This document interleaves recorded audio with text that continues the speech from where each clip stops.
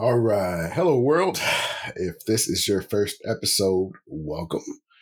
You can tell from the title we're doing something special. This is the third and final part of our special crossover series with Not Your Father's Movies, covering Richard Linklater's Before series.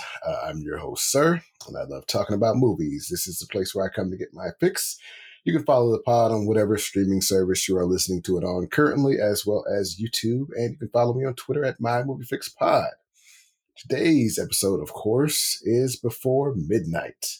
And my guest to help me get my fix is none other than Mike from Not Your Father's Movies. Mike, say hello to the world. Hello, world. Hello, sir. Indeed. This is the end of the trilogy. This is weird. This is not. It was awesome having a slow crossover and talk about these movies, but we've reached 3 of 3. And I'm very glad to have you here closing us out. I'm excited to be here. Really stoked. I have not listened to the other 2 yet, so I have no idea what Vito or Jesse said. Can't wait to argue with them about our opinions in the future. I'm not going to spoil a thing they said, so you can have awesome. it. Awesome.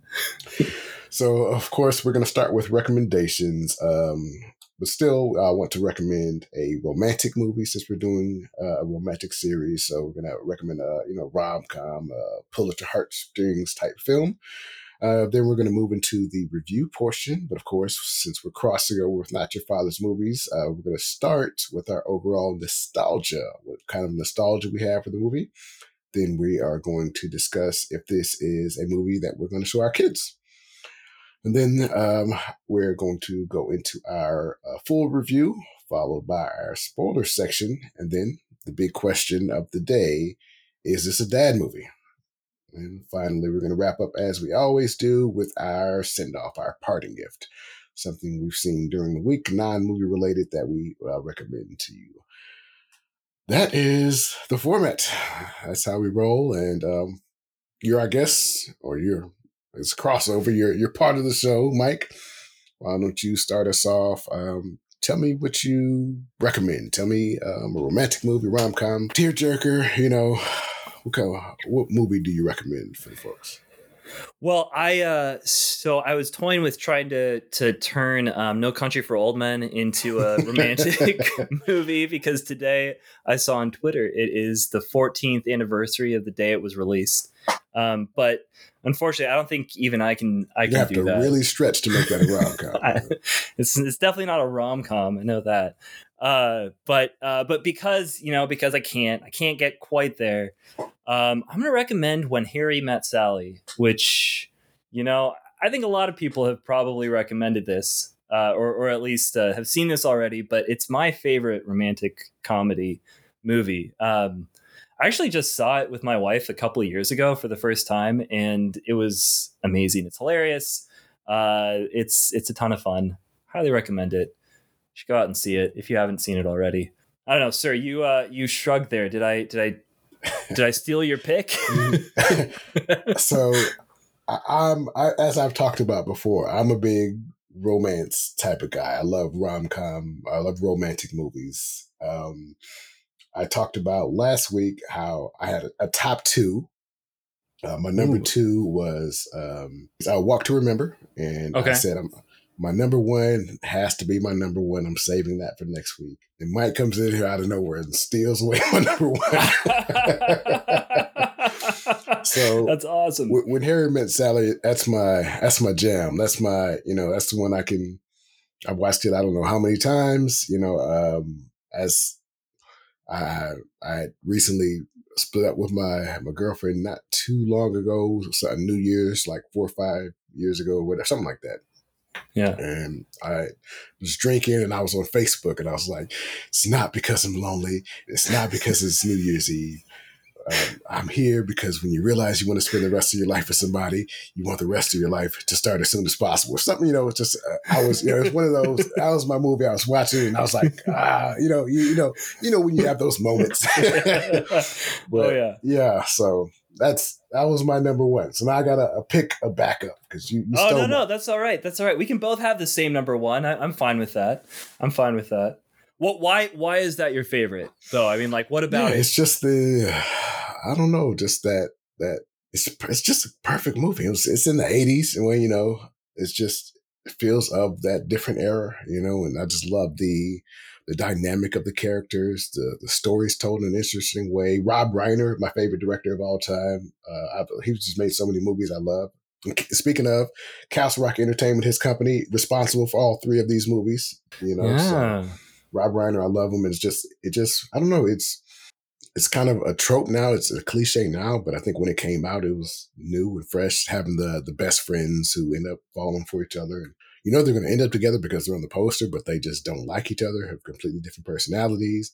And then kind of like these series, it cuts to like 10 years later, whatever. They see each other, they just remember, oh, you're that person from that thing, and they still don't like each other, but they get that friendship, and then they become besties, and she falls for him, and he doesn't, isn't quite there. And at the end of the movie, he has that realization, and it's not because I'm lonely. It's not because it's New Year's Eve. I'm here because when you realize you want to spend the rest of your life with somebody, it's just, I don't know. It's great. It's perfect. It's a cliche for a reason. It's perfect for a reason. That's just an awesome movie. So if you haven't watched When Harry Met Sally because you think it's it's corny, or it's cliche, and you don't, it's known as what it is for a reason, because it's great. Yeah. So It's a cliche for a reason.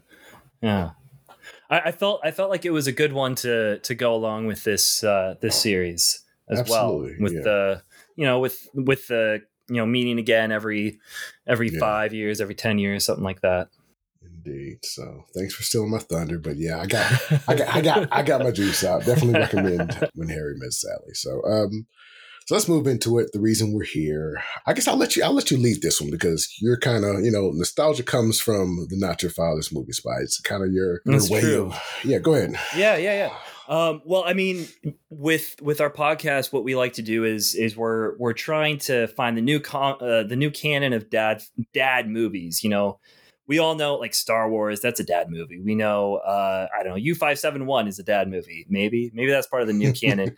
But it's kind of defining, like, we all have kids. They're all pretty young, but movies were a big part of our lives growing up. And we want to make sure to show them the good ones and avoid the bad ones, or the ones that maybe didn't last. So nostalgia is really important with that, thinking about how we remember things. And then we come back and take a look at it again. It's kind of fun. But honestly, with Before Midnight, I have no nostalgia for it. I did not see it until this past week, actually. Had you seen the first two already? I had. I saw both of them in college. I don't know. I wanted to wait until I was a little bit older, maybe, before I saw Before Midnight, because I was like, you know what? I'm not in any sort of serious relationship when it came out. And I'm not ready to see these people be bummed out. So I chose not to see it, and I kind of regret it at this point, having watched it. But with these people, and with the first two movies, I did see them both in college. I saw Before Sunset first, actually. Wait, I saw the second one first. Before Sunset first, yeah. And then Before Sunrise, I saw after it. So I saw it out of order, and it was fun rewatching them again, because at the time, when I was 20 or 21, when I saw these movies, I thought, oh wow, these people are so much older than I am, and like that's what's in the future for me, or something like that. And now I'm their age in Before Sunset, and looking back at the Before Sunrise, I was like, oh, these people are just like me. Like, they're so deep and they're so interesting, and they're having these incredible conversations. And watching it now, they're a little silly. They're a little young, and but I found it to be a really sort of wonderful, refreshing look on my own youth in a way. Okay. I don't know, but when it comes to Before Midnight, I mean, I don't really have any nostalgia. Yeah. It's a weird one though, because like, these are people that I feel like I know, or that I've had around in my life for a long time. Yeah. And to see them now 9 years later, it's about 9 years later for me too. Yeah. And I don't know. It's kind of cool. It's kind of cool. I was keeping quiet because, again, I haven't spoiled to you how we felt, but I'm sure when you go back and you listen to the other two episodes about how we felt watching it back then versus now, you'll get some, familiar shades of what you just said. So yeah. For myself, this was watching this is what transformed this series for me. Again, I'm not entirely sure when I saw it for the first time. If I'm not mistaken, I think it came out in 2013. it came out in Yeah. 2013, but I remember seeing Before Sunset before this came out because I heard it was, people loved the first two and I wanted to kind of catch up before I saw the third one. And I remember feeling anxious because the first two were perfect. And it's like, I don't, it's like if you're batting 1,000, every time you go up to bat, you get scared because you're going to, it's either you're going to even get greater or you're going to screw up 1,000, So it's just, there's that anxiety. So, but yeah, so I remember watching this somewhere around that time, right? I guess I had to watch it, in January of 2013. So I don't know. It had a heavy impact on how I view relationships and life and love, etc. And so, like I said, just the first two were one thing, but I didn't really understand what the series was until I watched the third movie. The first one, I'm gonna talk, a little bit more open about the first two, since if you're listening to this, this is the third one. So semi spoilers for the first two, and we'll get to the spoiler section for this one a little bit later. But the first one is just them meeting, just that first young not a teenager, but early, I guess they were, I don't early even remember 20s. age, yeah, something like that. Yeah, like 22, 23. Then just that vibe of, liking each other and etc. And then the second movie is they're adults. They have, one of them's married, they got a kid, and it's just who you are at that stage of your life and what it means to choose someone, or to, again, what love is. I guess I'm not trying to get emotional like I got in the last episode. Sorry, Mike, you don't know what that means because you didn't hear it. That's all right. But then this one is about, okay, so I'm going to phrase it like this. The first movie is what dating is like. Before Sunset is what love is like. And Before Midnight is what marriage is like. I'll phrase it like that. When I first watched it, it was a hard watch because it's not a happy movie. Before Midnight, it's not a romp, it's not a rom com. It's a a movie, and more like a rom sad.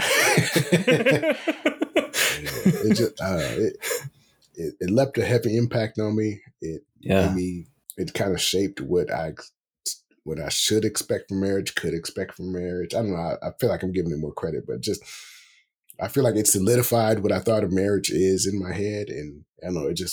It's stuck with me ever since. And the first two movies, I feel like I've changed since watching them, and I saw them in a different light because I'm older and wiser.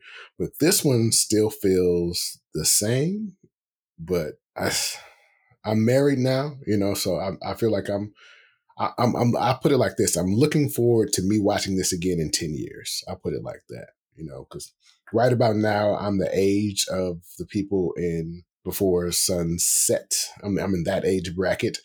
When I watched Before Sunrise the first time, I was in that age bracket.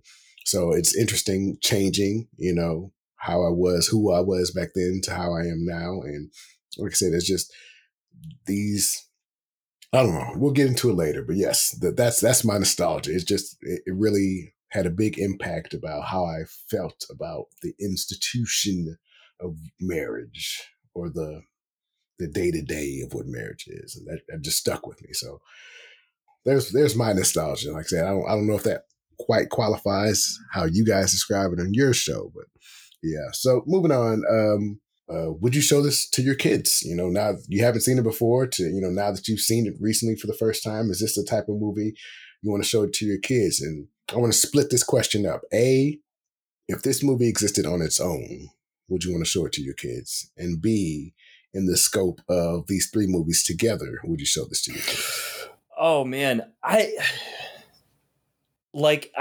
don't think I'd want to show this to my kids when they're like my kids, Mm, you know? yeah, Like this is a pretty weighty movie about love and marriage and relationships. I don't know if they'd be like I'm trying to imagine what age you're sort of capable of receiving the message of this movie yeah, or understanding this movie, and I kind of wonder if I'm quite there. Um, you know what I mean? yeah, I feel the same as you. I can't wait till I see this 9 years from now when I am the age of these people or in that yeah, age bracket. And I look back and I think, oh, well, like at the same time, I feel like it's an extremely valuable one.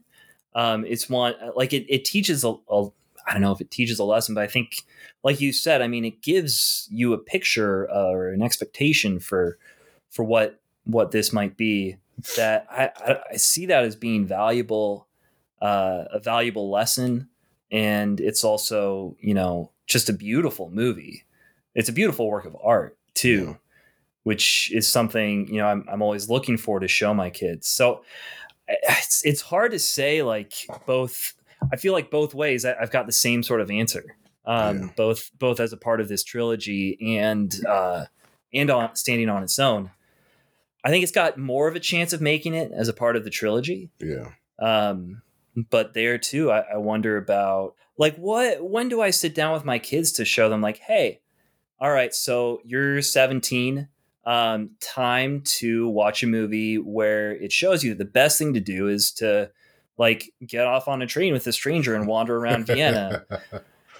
Or like, hey, you're 17. Like, let's go watch a movie about how you should leave the person you're married to because you don't love them. yeah, Like, that's I don't know. Those are hard. That's a yeah, hard decision to make. I feel like this is going to be one of the ones that I put sort of to the side and say I'd like to see this, or I'd like my kids to see it, but I don't know if I'm the one to show it to them. yeah. Mm, Does that make sense? yeah, I think that's very fair because I asked the question this way because previously my on the other two episodes my answer was I want them to be older. I want to show them those two movies after they start dating, but before they're in the serious, I'm thinking about settling down phase.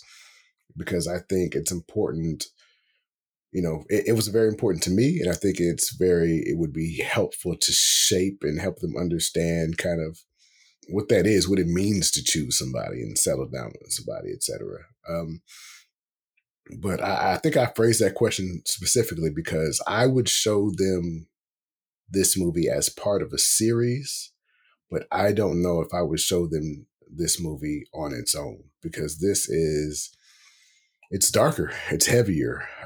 It's not a happy movie. And I think to appreciate what this movie is trying to say, you have to have that backstory. You have to have that understanding of who these people used to be, that it's not just two people that kind of got together at a bar and decided to date and the marriage is shitty down the line. This is truly the love story. This is two people that met when they were kids, had a night where they fell in love, didn't see each other for 9 years, didn't know if they would ever get back to each other, pined for each other, then met up again. He left his wife for her. It's like these two people had real love. To me, my interpretation is this is what it looks like when you're really married to somebody that you want to spend the rest of your life with. And I say that with a huge grain of salt because there's a bunch to talk about in the spoiler section, Oh but yeah. I do think that marriage takes commitment. Marriage takes effort. Marriage takes work. Marriage takes understanding and empathy and forgiveness and et cetera, et cetera. And just to the topic of showing this to our kids, I think so. The first two, and more so the first one, the first two, I want to show them again when they're old enough to date, but not older. But this movie specifically, I want to show my child or my children when they're getting serious. not propose, not engage, but Yeah. when they're thinking about settling down, when they're really dating somebody where they're thinking, hey, maybe this might be the one, just, when they're in the I'm no longer just messing around, I'm no longer a kid, but I'm actually thinking about dating somebody seriously phase. That's when I think they should see this movie. That's interesting. You saying that, I kind of feel the opposite. Like I kind of don't want to show it to them when they're in a relationship or like in a serious, like with all of them. I kind of want them to see it outside of like I don't know. I got to think about that a little bit more. Cause like I'm thinking about this and I'm like, like there'd be a great conversation there. Like, Dad, is that what it's really like? Is this what being married is like? Like, well, yeah, sometimes, but remember, this is a day in the life, like a single day. And if you took a single day out of your mom and my life, like 99% of the time, they're going to be like before sunrise. It's great and it's beautiful and we're having ridiculous conversations and like whatever. But like once in a while, we've got this day. And it's never the day it should be because it's never the day it should be. Yeah. I think my thought process behind it is if they're dating somebody that they just like, I think she's cool. We get along, but they may not have the type of relationship that could weather these types of storms.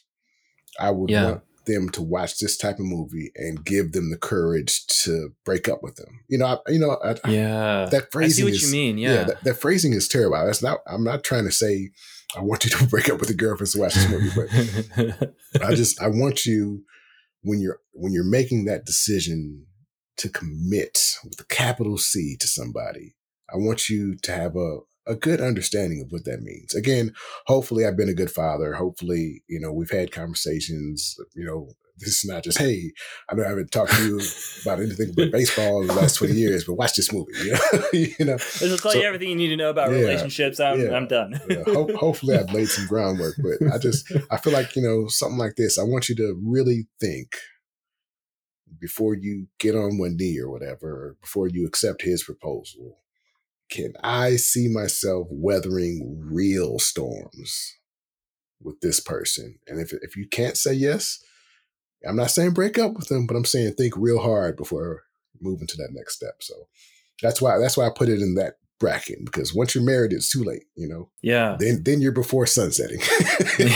Yeah. Because you might find the real person. Now you got to break up and screw your life up, I don't want to do that. I guess that gets you get into dark territory real quick. But so so that's my spiel. That's a good point. I guess though, like maybe I wonder, like I feel weird about talking about these as like an object lesson or a teaching tool at all, because in a certain way, the lessons that they're expressing, they're not lessons. They are supposed to be pictures of two people. I feel like more than they're supposed to be like, hey, love should be this way. Or love shouldn't be this way or something like that. It's just, it's just giving you a picture of how things are flowing. And like you said, like I hope to have given my kids given them that education foundation. The foundation where this is not necessarily going to be like the thing that's necessary for it. Maybe that's where some of my, like, I don't know, wishy-washiness about it is coming from. Cause it's like, well, I guess like it teaches something maybe, but I don't really feel like it ought to be used as like a teaching tool. Although, I mean, I guess if you're just like, yeah, you shouldn't marry that person, like, let's sit down and watch this movie is a good way to be like, yeah, that's what you're going to go through with them. But I feel like that does some disservice to the movie, maybe. I guess I disagree. I do see movies as teaching tools sometimes. I can say something to you, or a movie can say something to me better than I could read it in a book or hear somebody say it. I can understand better through that medium. So again, hopefully I've laid groundwork, but I feel like, not necessarily just, hey, sit down and watch this and that's what I'm trying to say to you. But I do think there are certain movies that, that transcend just the genre, and for me, these three together do that. Yeah. Okay. So let's move into it. That's, we've checked all the boxes. So let's actually get into the full review here for the movie. This is the trailer for Before Midnight. Oh, we said we were gonna stop. They wanted to see the ruins. Yeah, but should we wake him up? I don't know. You know what, let's do? On our way back to the airport, we can catch him. You know we won't. Yeah, probably not. And how did you two meet? We met about 18 years ago. We kind of, sort of fell in love.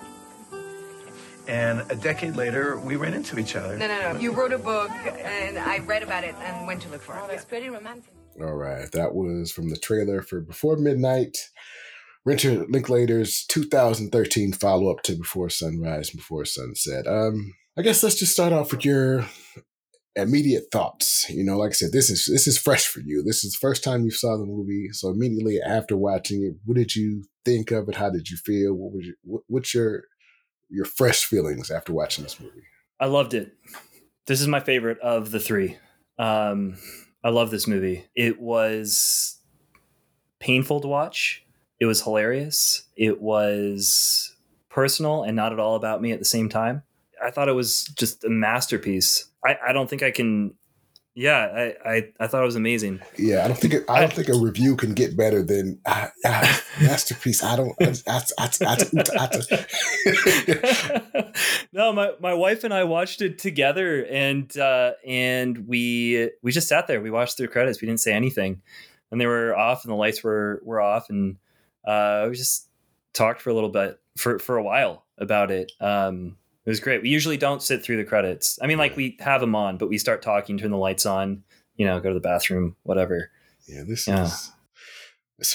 a bold strategy. Because I mean, yeah, just not well after seeing it, watching it with your wife.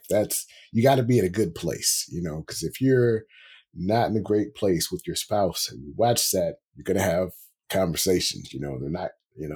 It's beautiful though. Like I said, I agree with the phrase masterpiece. I don't give that title lightly. I think there are very few movies I've seen that would, qualify. I just don't see flaws. Again, there are critiques I can make. There are, with the first movies, maybe character things I didn't like, but altogether, I think the word masterpiece fits for what these movies are and what they're trying to say. And it's the kind of movie that after you watch, especially watching it with your spouse, you're stuck to the couch. It's just let me absorb this for a second before we get to talking. Let's just sit with what we saw for a second. Let's just be here together, So I definitely understand that. But yeah, so me myself, again, this is my second time watching it.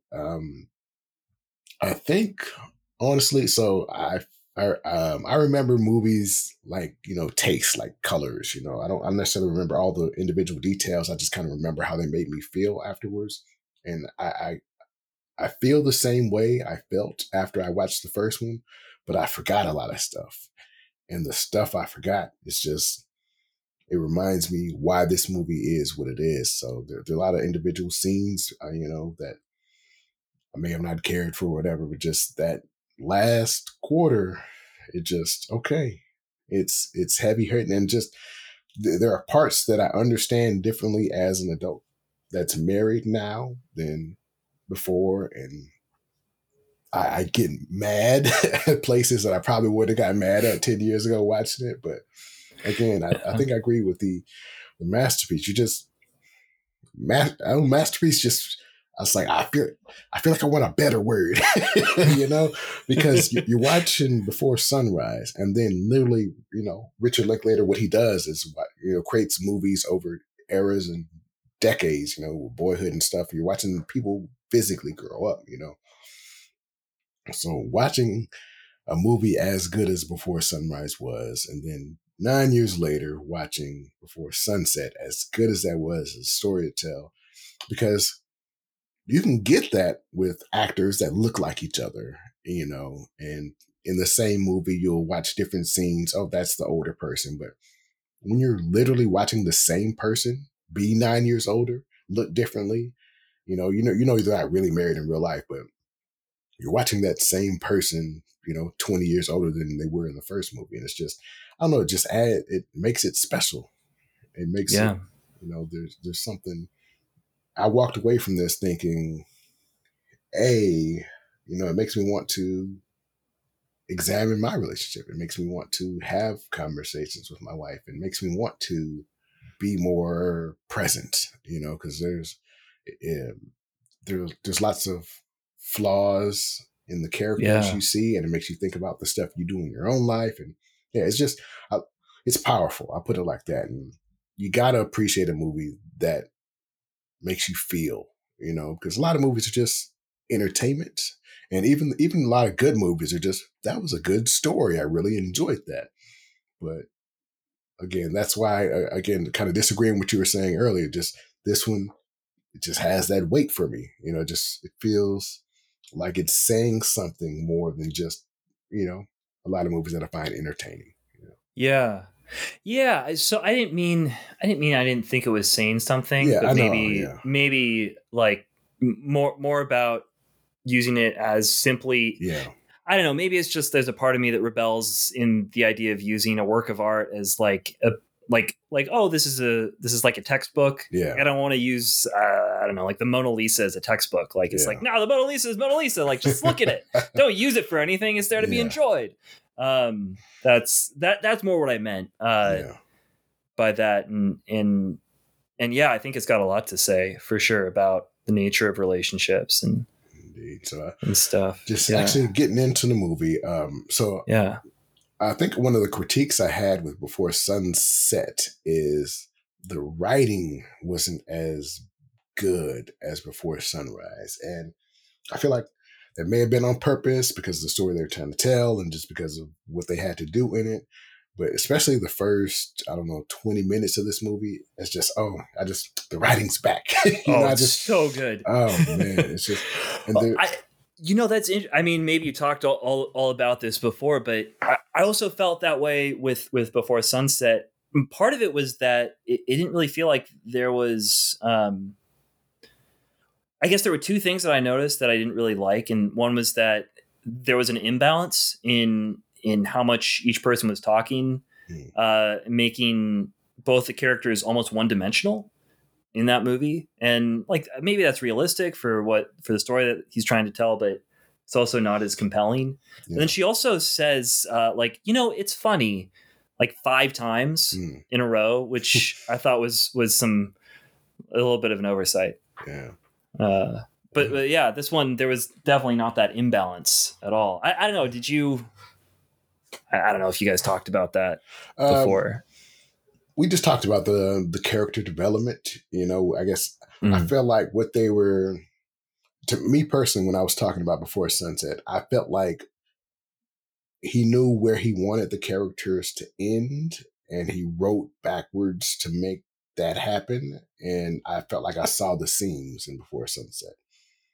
And I feel like that's a good. He may have known where this one was going to end and wrote backwards, but it didn't feel that way. Yeah, I feel like he knew that they were gonna have a fight, and maybe the rest of it was he figured out how that fit together.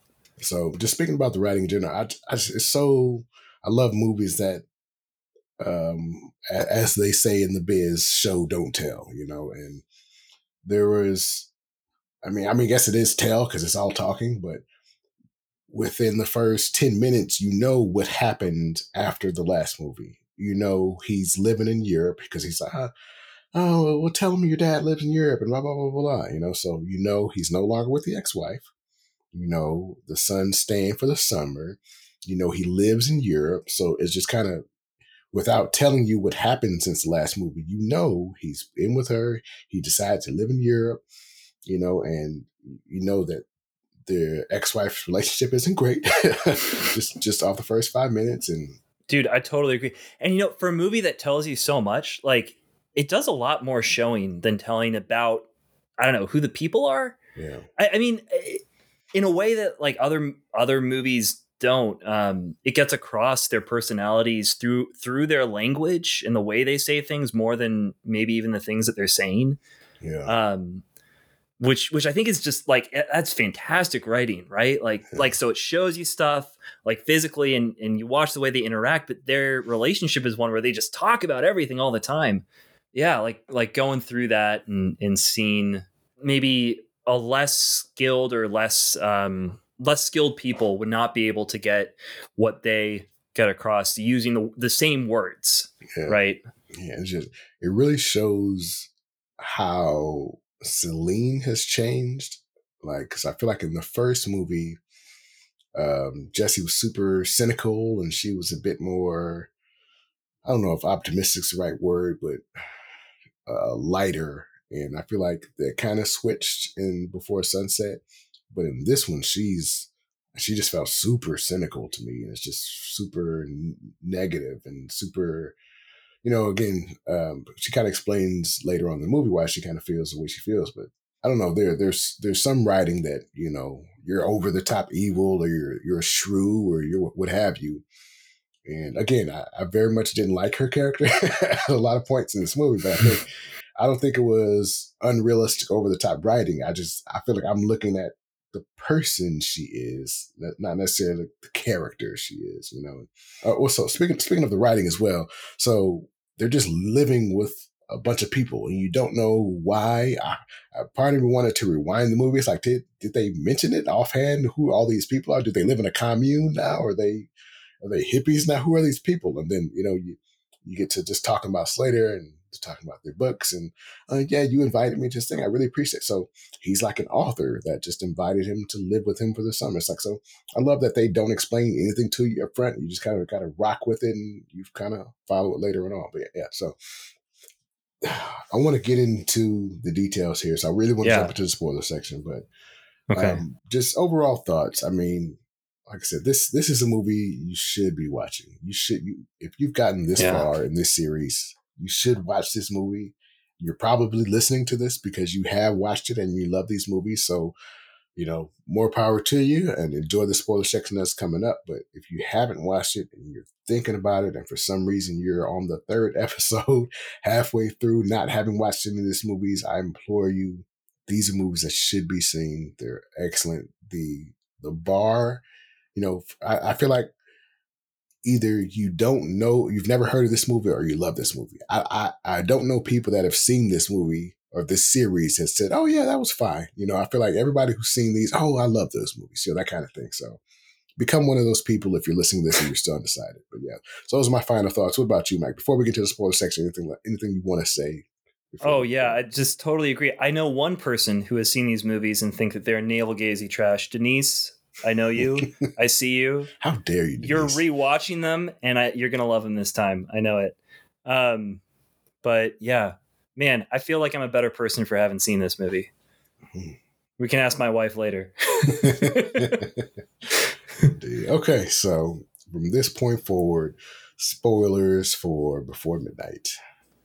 You want answers? I think I'm entitled. You want answers? I want the truth! You can't handle the truth! So to me, marriage is terrifying because you have to give up a piece of who you are. You have to trust somebody. You have to let somebody in to who you are as a person. You have to be vulnerable. You have to give them power to hurt you. It's like you can't be with somebody and share your life with somebody without letting them into who you are. I say that to say, when he was leaving the airport after just dropping off his son, I feel like he's in a emotional state. He's in I need to talk to my wife about this state. He's saying, I wish I could be there for my son. I need to be there for my son. He's about to be a teenager. I am his dad. And she immediately just goes into, oh, you want me to move to Chicago. And and I'm not moving to Chicago. And it's like, that argument is fine. It's like, you can interpret what I said wrong and we can talk about that later. That's not what I was trying to say, but you're my wife and we can talk about this later. But what really pushed me off the deep end of disliking her is when they were at the dinner and she's talking and she goes, he's so macho. Can you believe what he said to me earlier? He told me I need to give up my dream job to move to Chicago. And it's just the look on his face. I felt that in my soul. It's like, that's not only is it not fair, it's not true. And why are you painting that picture of me with something I was personally feeling in front of these people? It's just, I don't know. it really upset me that she was the type of person to mischaracterize what he was saying that way. And just like, I was trying to be vulnerable in that moment, and like you call me macho. And it's like, I was literally trying to be vulnerable, share what my inner thoughts and emotions are with you. And you chose to put it back in my face or publicly try to attack me like this. And I don't know, inwardly try to attack me like this. And I don't know. In my head, I'm like, if that was my spouse, I'd have to walk away at that moment. He's a better man than me. They're better. They're more better, because I would personally be hurt and attacked, and I'd want to, I'd want to say something mean back, because how dare you, expose me like that, so I don't know. It just, that scene in particular bothered me, because, I saw, and we'll get into this later, I just saw a lot of myself more in him. I'm mad at the same type of way, and just, I felt that heat in that moment of, how dare you, that's kind of a part of what marriage is. When you're sharing your life with somebody, sometimes you're going to have those arguments, and sometimes they're going to say mean things. And it's just for you to mischaracter. I don't know. It just, maybe I took it too much to heart. So why don't you kind of, what did you think when you're watching this scene? No, dude, I was so pissed. I was like, that bitch. I can't believe, like that's horrible, man. Yeah. It's like, you can say whatever you want at home, but in front of these people, like, you are mischaracterizing what I said, at the very least, like what I intended. And so we need to talk through that, because I would never want to just like Jesse isn't going to tell her, hey, we're moving to Chicago, you're giving up your job. He did not do that at all.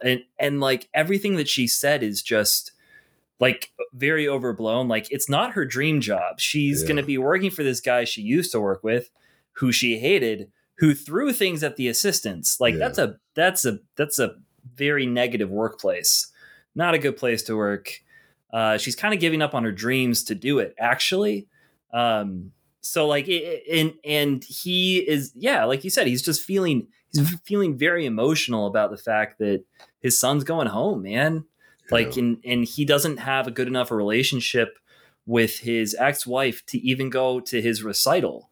And that's like, his son asked him not to come, which, like, that sucks, dude. That's a shitty drive home.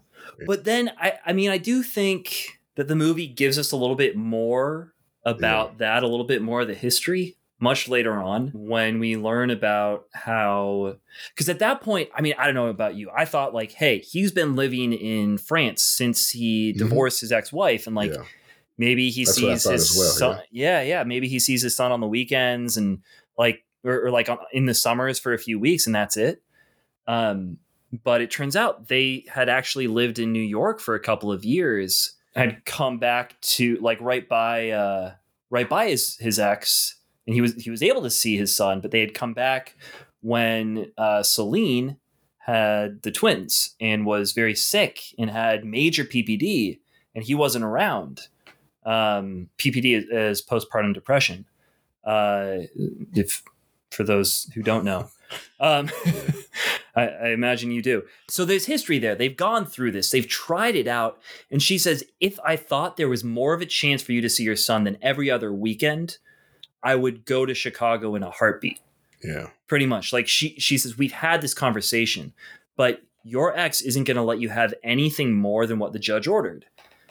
And so she's spiraling or whatever and doing things that are mean to him, but it's because they've had this conversation, it seems like, a bunch of times before. So there's some history there. Yeah. So like, causing her to spiral. Yeah. In the moment, I'm just, I'm mad, but as the movie went on, it's like, okay, so neither one of them is perfect, and they've had many conversations before, and this is another round. And she says every time she drops him off, he does get into that kind of vibe. And so maybe, again, I do think it was very unfair. I do think it was hurtful, harmful, what have you. But I think, again, when I'm talking about having that the backdrop of the last two movies, so you can see this movie in full context.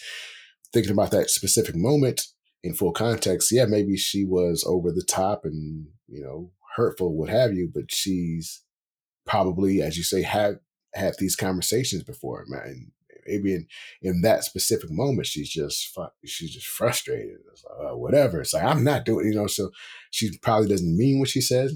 It's over the top. And in a normal situation, wouldn't be such a big deal, but just, where they are and when they are and the stars aligning for this is, that's why we're capturing this day, because this is just not a good day for all of this stuff, So again, very hurtful, whatever, but in hindsight, after she gets her spiel out, she's not in the best place mentally. And, he understands that. And that's, you kind of, it puts it into perspective. And I don't know, I was having trouble being as angry now as I was before, because just I've seen more and I know more. So it's just, but again, that's the dangerous part about, what marriage is. And yeah, I think he knows who he's married to, and they have the history to survive those type of things that me, being an outside observer, just getting pissed off, being mad, about something that I'm on the outside looking in. So, you gotta live through it. You gotta experience, you gotta know who you're married to. You have to know each other to, to be able to have those types of moments and conversations and it not be the end of everything, because you know who you're with. That's one of the things I thought was just masterful about the writing there too, was the way. So I guess like the conversation that they have throughout the day, gives you the exposition of their last 9 years, but you think you have it all. You think you have like the whole picture in those first 15 minutes, and you're like, oh, I get these people, like they've been together forever. Like that's it. That's all I need to know. And so you're like pissed off at her at the dinner and stuff, but then as the conversation unfolds and you learn more about their life together and more about the emotional history, you're taking on this journey of the last 9 years over the course of this night. And you're seeing, I don't know, like how much, maybe this is darker than I really want to say, but how much they've hurt each other over the years. These two people who love each other very much have hurt each other. I'm reminded of what it was before sunset. So it was me and Vito talking. These aren't perfect people. Actually, no, I'm thinking about before sunrise, because I think with Jesse and Liz, when we were talking about, is they're not who you want to be. You can see yourself in them, and they're not the perfect rom-com people, but you see how they're good for each other.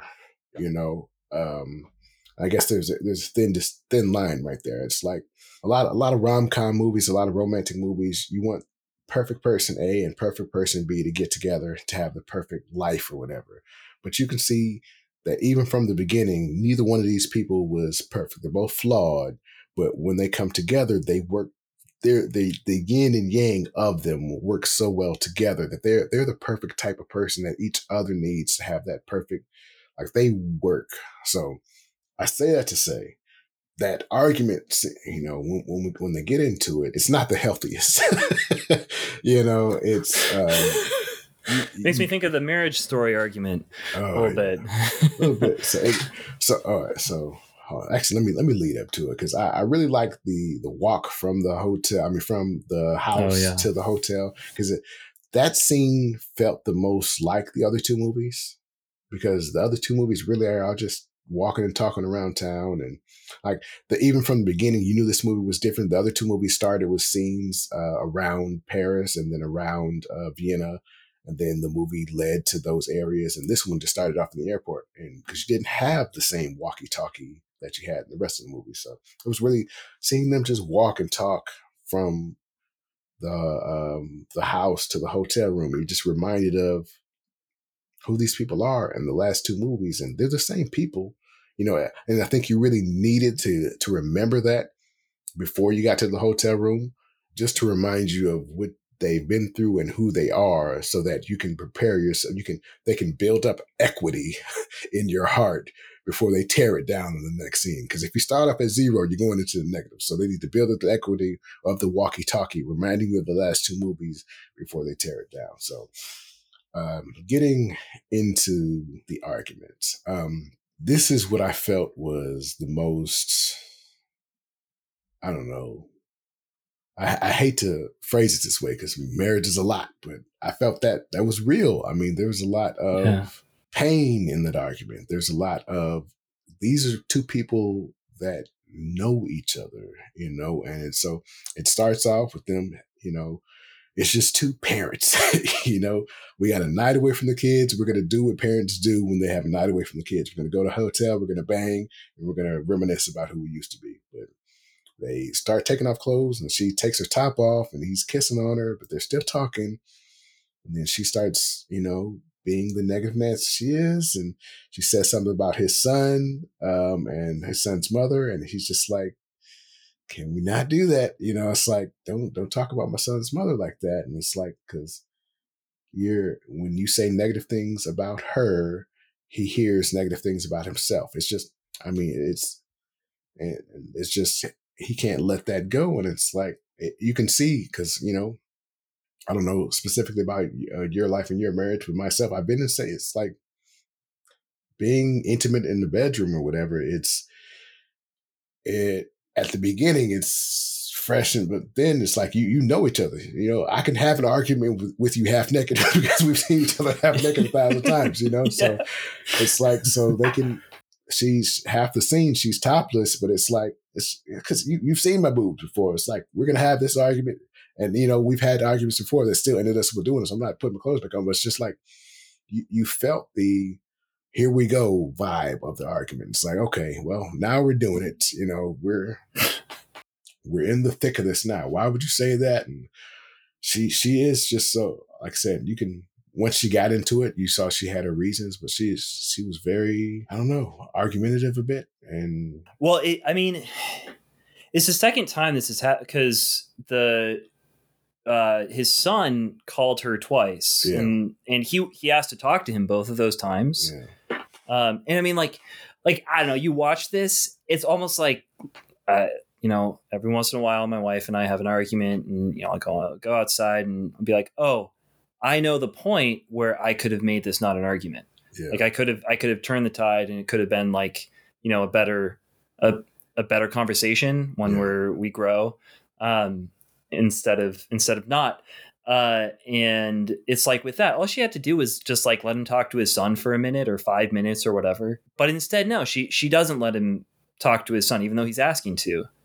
And then it just kind of goes from there. And just to interrupt you for a moment. And the worst part about that, I don't even blame her for that specifically, because it speaks to their relationship, because the son called her, not him, and twice. So, and she was talking about how the son opened up to her about his kiss and how they had the long conversation. So it's like, he probably does feel more comfortable just with the chitty chat with her. So that's why he called her when he was on the plane. So it's like, I don't even necessarily blame her, because that may be their relationship, but he's in a fragile emotional state. And so she didn't go the extra mile to try to, give him what he needed or whatever. But I don't even blame her for not passing him the phone, because to her, it's just, that's their relationship, so, but yeah. Yeah. Well, and he goes, I thought it was funny. He goes over to turn off the phone. And then I think I haven't really seen him use the phone except for when he got that text about his grandmother dying.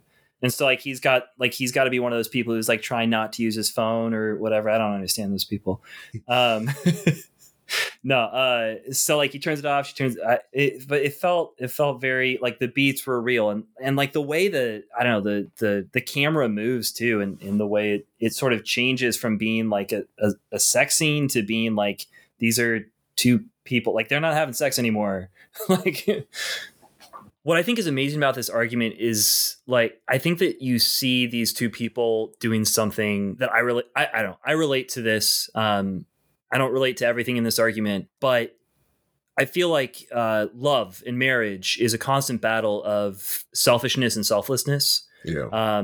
And constantly you're trying to reach out from, I think this is true of any sort of human interaction, but especially with a spouse. They say, you become one person when you get married. It's true. You do. You're closer with them, than anybody else, but it takes a lot of work on a daily basis, I think, to to keep that down, because I feel like there's a natural inclination in us to keep building up those walls to separate yourself from the other person. And sometimes you just want to build that wall up, and you want to make yourself safe by cutting them out completely. And that sort of feels like what she has decided to do with the new job that she's having, with the fact that he's worried about his son. She's sick of it. I think there's something in him too that wants to do that as well, because maybe she's not the dream girl that he met that first night in Vienna, or thought he met. I think it might be a little less clear or a little more subtle with him, but I mean, she is who she is and he is who he is, right?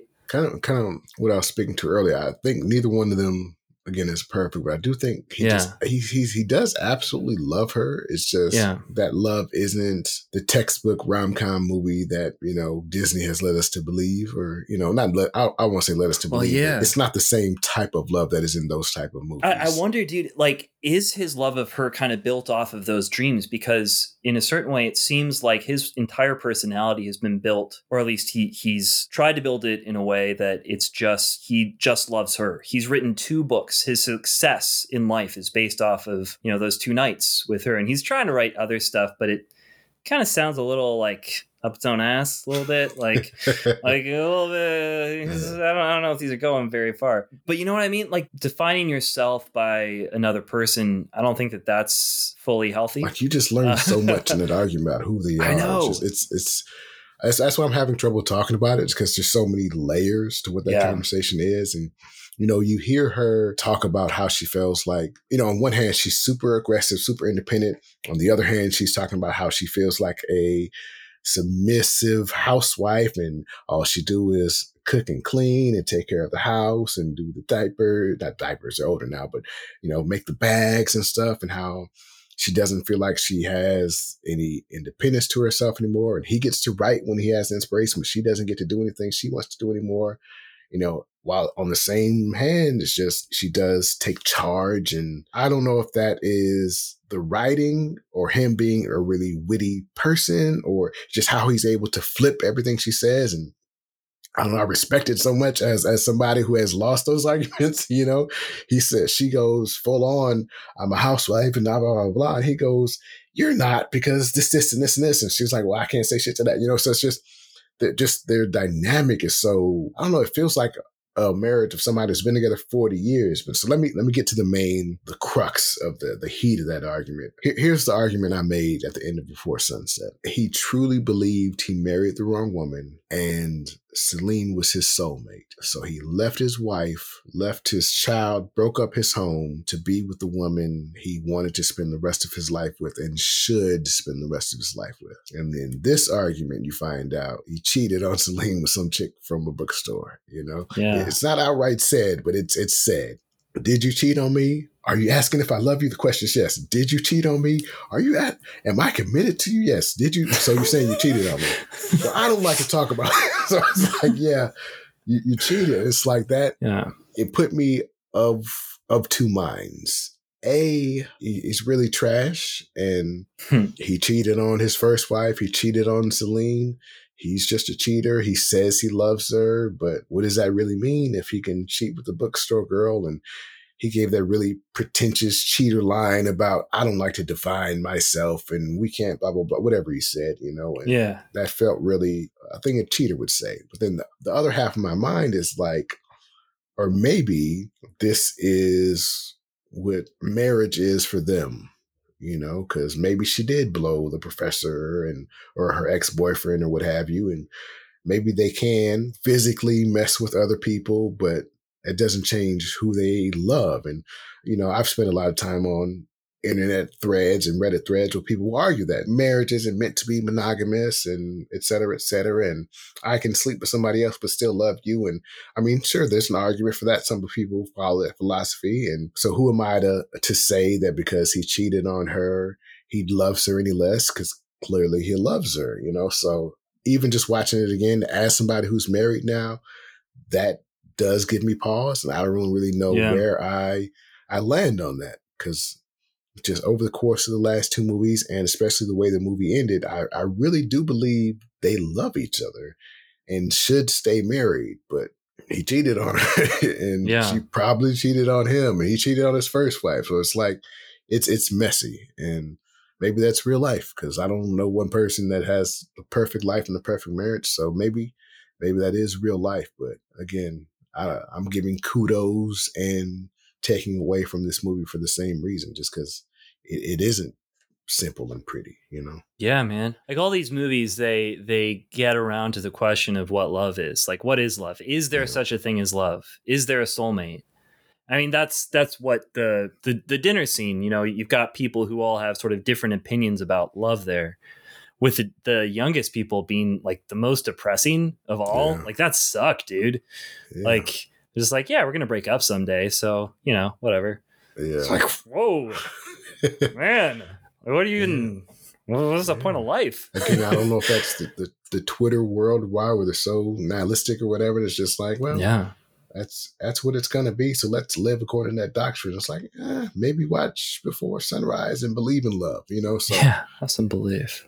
Well, I really love the way that the lady, I don't remember her name off the top of my head, but she talks about after her husband died, and she doesn't really talk about their marriage. Like, everyone's been telling these stories, and I think that the Greek wife, like the younger wife, the younger Greek woman, she's talking about how there was a grandmother who left a note that was like 17 pages long, and she devoted one paragraph to her husband, who had died 20 years before, about how, like, well, we moved here because of his job, we did this because of that, and now he's dead. And it's kind of juxtaposed with that, where the older lady who's the writer's friend who owns the house and who had invited Ethan Hawke there. She says, you know, when I was like, my husband and I were together for many years, and when he died, it was something like, I see his face, or like I sit there and I imagine him. I miss the very small motions that he would make, the very small things that he would do, his smells. And so sometimes in the morning, you know, I wake up before the sun rises and I can see him and I can see his face. But as the sun comes up, he disappears. And she says something like, that's kind of what life is like. We're here for a moment. We are a transient face, and then we're gone. And I feel like that might be as close as Richard Linklater has gotten to answering the question that he's posing in these movies, which is, you know, what is love? What is the point of love? What is the point of our desire for human connection?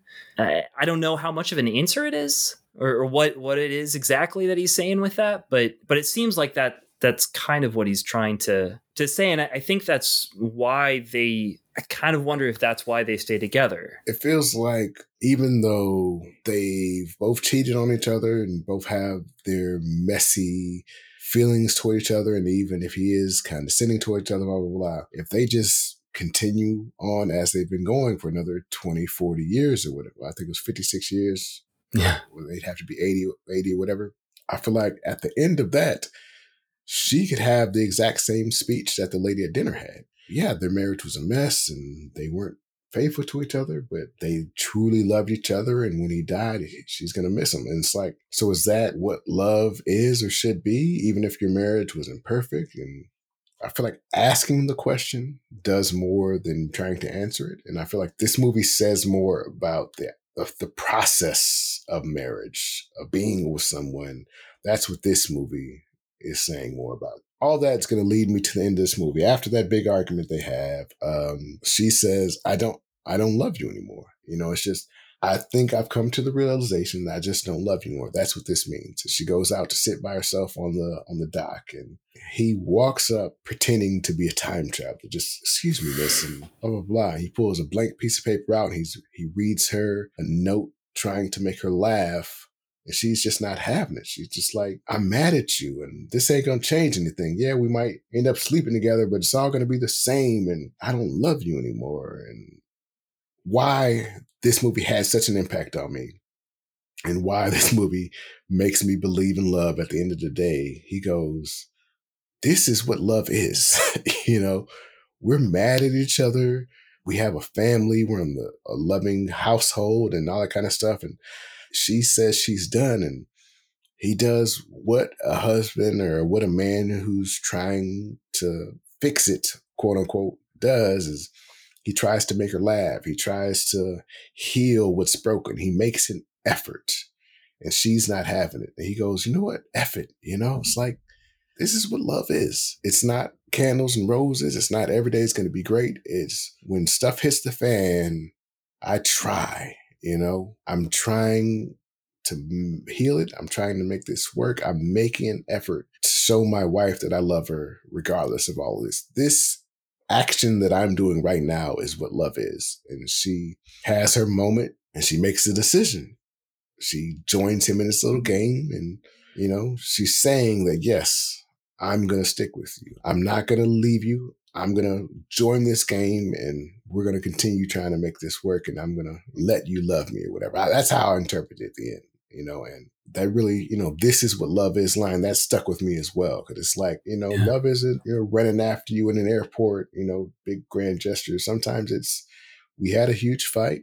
And instead of walking away, I'm coming out here. I'm trying to show you that I still want to be with you. And if you can't accept that, then we can't be together. So it's like, that's what this is. And if you don't want that, then it is what it is. So, but again, over the course of the last half hour and walking away how I felt watching that movie, it does make me feel a bit dirtier.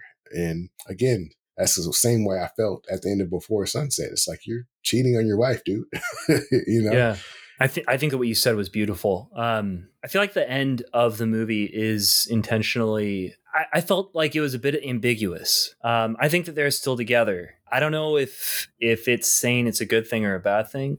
I don't know if it's saying that he's right about his assessment of love. So at that point, he's sitting next to her and he's turning to her and she's looking away from him and he's telling her what love is. I was really struck by the way he's doing it. It's very aggressive. And it seemed like this could be me reading into it. Like Ethan Hawke's got kind of a weird sort of face sometimes. And he can kind of look a little bit like a rat, I guess. But it felt off. And he says it's almost like one of his primary arguments for why they should stay together is that he loves her and no one else could ever. And that's not really, I don't know, I'm not 40 yet, but it doesn't seem like a positive, reason to stay together.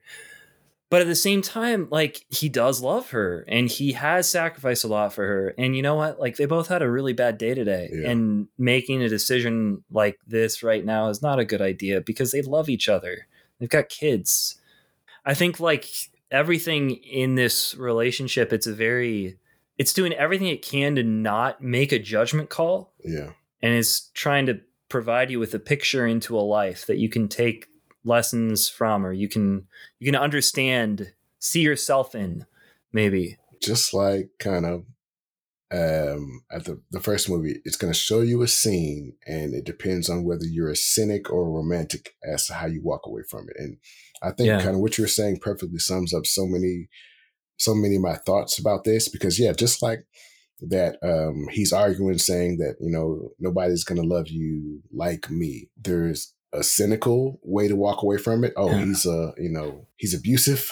He's like an emotionally abusive. You could see him as an emotionally abusive person. But, the romantic view of it is maybe he's right. Maybe the two people they are perfect for each other.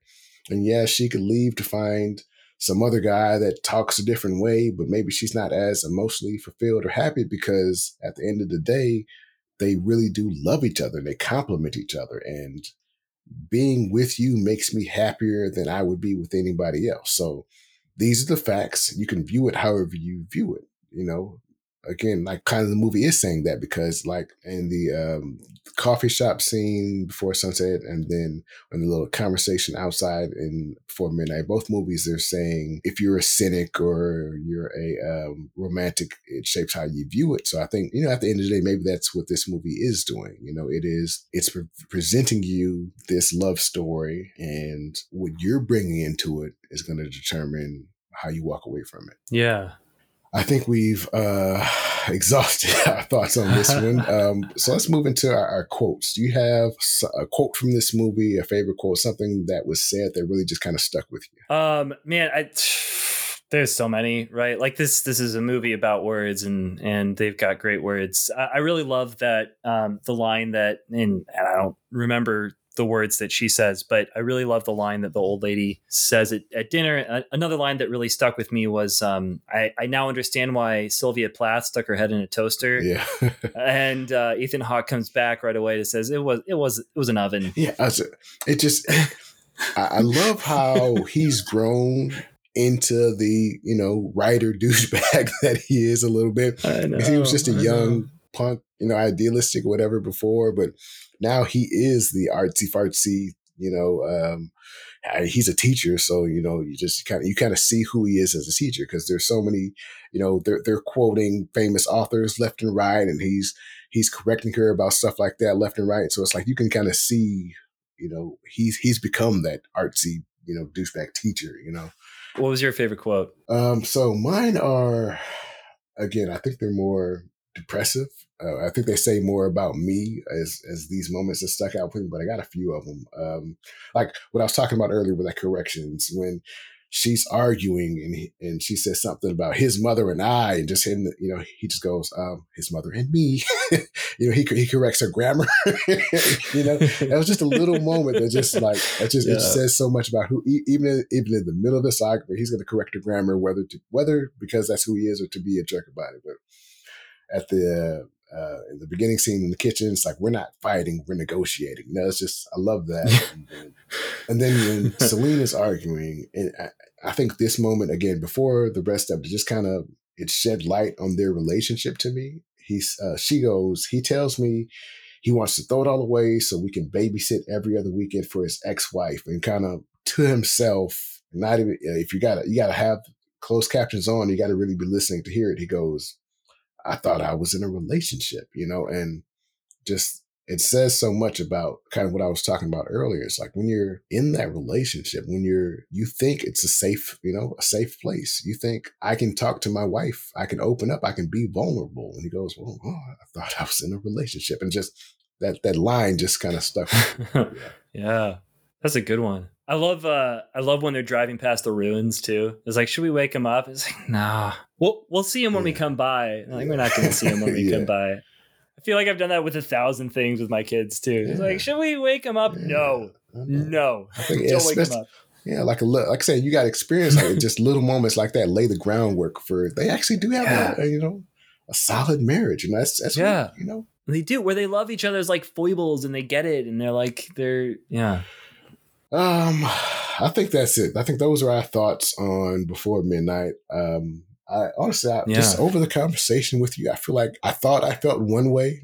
Like I said, even before at the beginning of this conversation, I feel like I thought I knew how I felt, but over the course of this conversation, I feel muddier, and my thoughts are muddier and more complicated than where they were before. So again, I'm really looking forward to watching this again in 9 years, and just who I am and what I've been through with my marriage, and just, I'm looking forward to my perspective, how I come back at this. And I wonder how I feel about Before Sunset watching. So I love that about these movies. These are the type of movies that I want to watch again with time, not necessarily because they're going to change, but because I'm going to change and see something different in them. So, man, I feel like that's the best compliment you can pay a piece of art, right? Like this is the sort of thing that I will come back 10 years from now and see different things in. I know that's going to be the case with this, and that's with all of them.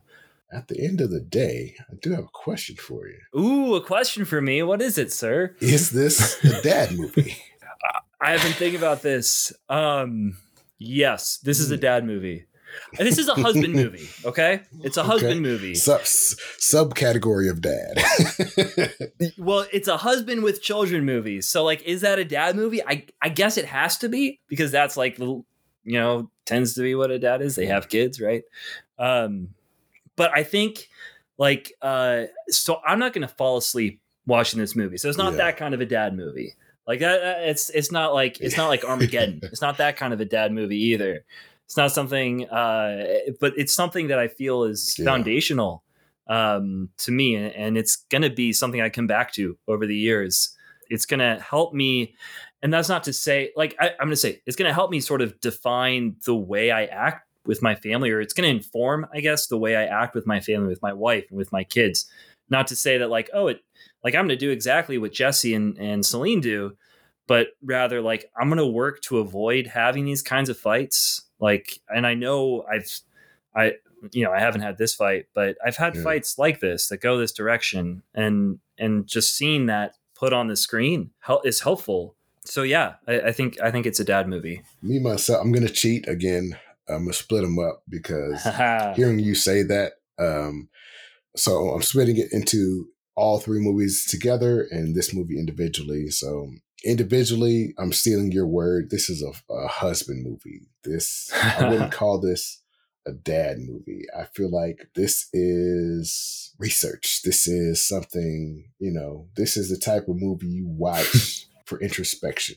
I think a husband should watch this. And what does this say about who he is? What does it say about who I am? Do I need to course correct what I'm doing as a husband by watching what's going on in this movie? And this movie doesn't stand alone in that sea, but there are movies like it. But I do think standalone, this is more of a husband movie than a dad movie. But together, all three of them, definitely dad in that category. Because I do think I want my 24-year-old son to watch all three of these and just kind of, I want you to get that picture. I want you to get that full understanding. And, if just, you may feel like you need to tear down your life for that woman. Maybe, he was married. He had a kid. They were living in America. It's like, I love this woman so much that I'm going to tear my life apart to be with her. And yes, that's on one hand, that's admirable, but on the other hand, has consequences. You should know what it's going to be like. Yeah, and not necessarily these exact. You don't watch this movie for these exact consequences, but you need to know that what you do matters. And kind of to go against what you were saying earlier. This is a lesson. It's just watching this. It teaches you that even if you're going to make that decision for love, understand that oh, I love this woman so much, we're not going to wear condoms because I want to be with her forever. Okay, well, 5 years from now, we'll see how you feel. When you were making that decision, did you think about raising kids with her and, her family and your family? And it's like, you got to think about the actual consequences of your action, what your life is going to look like if you make these decisions. I'm cheating, but part of me wants to show my kid these three movies together just for those little nuggets of life, what have you. But yeah, so that's my answer to the dad movie question. Thank you very much for having me on Not Your Father's Movies. I very much appreciate it. Thank you so much for having us on My Movie Fix. It's been great. Great to get some fix. Get some fixins. Before we get to our send-off, you can find My Movie Fix podcast on Twitter at My Movie Fix Pod.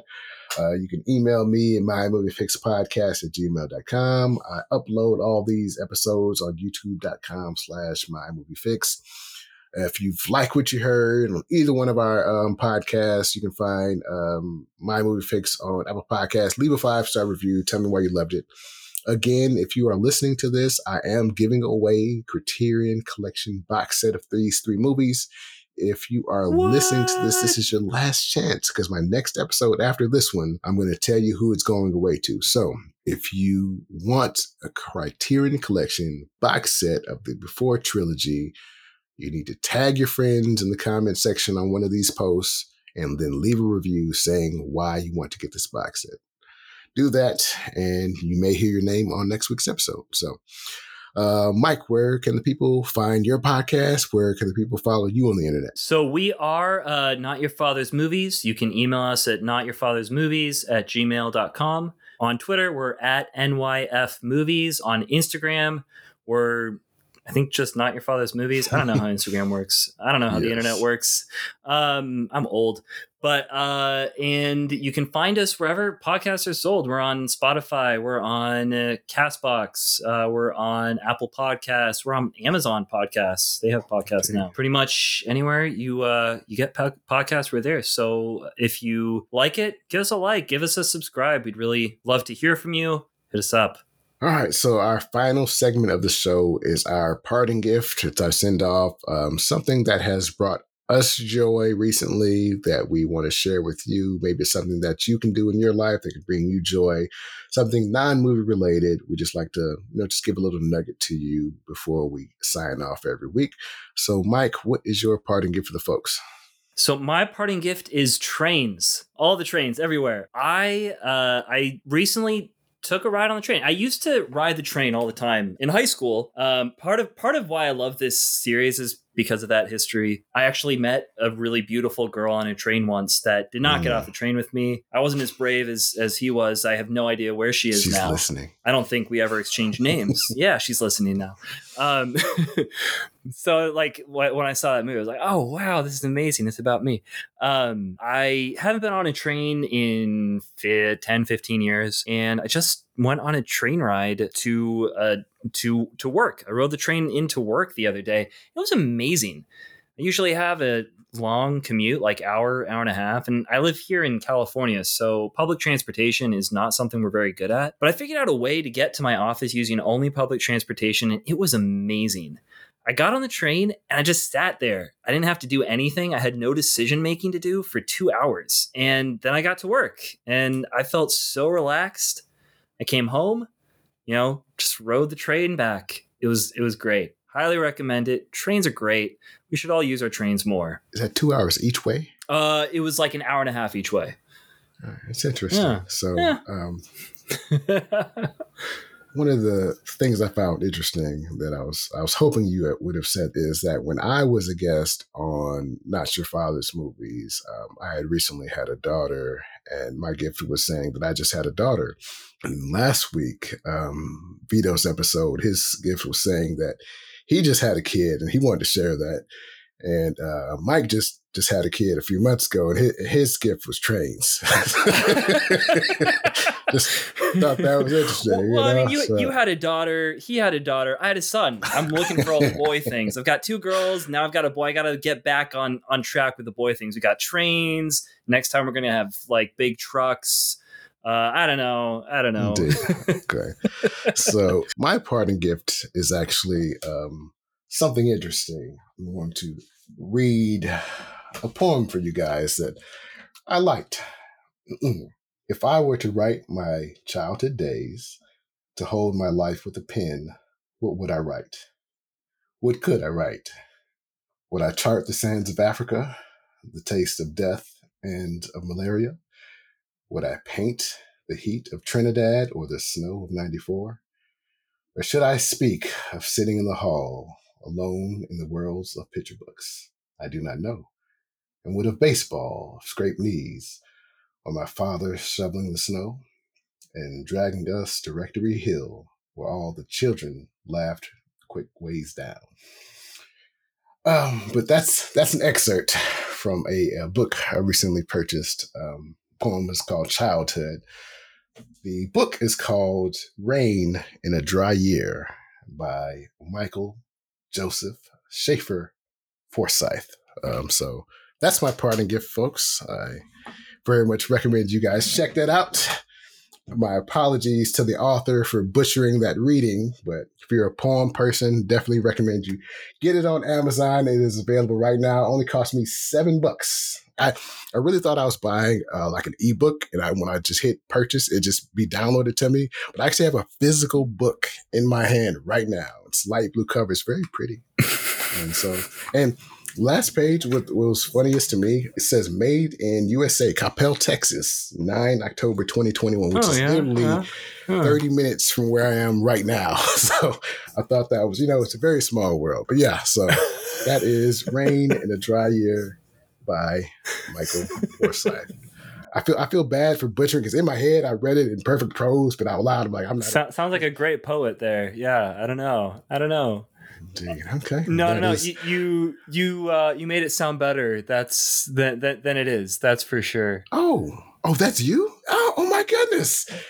I put that out about. I was the same age as Jesse was. What a small world. What a small world. I wonder how I didn't think it was still on Amazon. Indeed. I'm incredibly embarrassed. And Embarrassed? No. thank you for buying my book. Nothing to be embarrassed about. I would have sent it to you. Very much recommended. Like I said, really, I'm giving him a jab. He didn't know I was coming up with that, but again, I very much like. There are a lot of real good poems in here, man. So if you're a poem person, check out Rain in a Dry Year. It's on Amazon right now, $7. So that's it.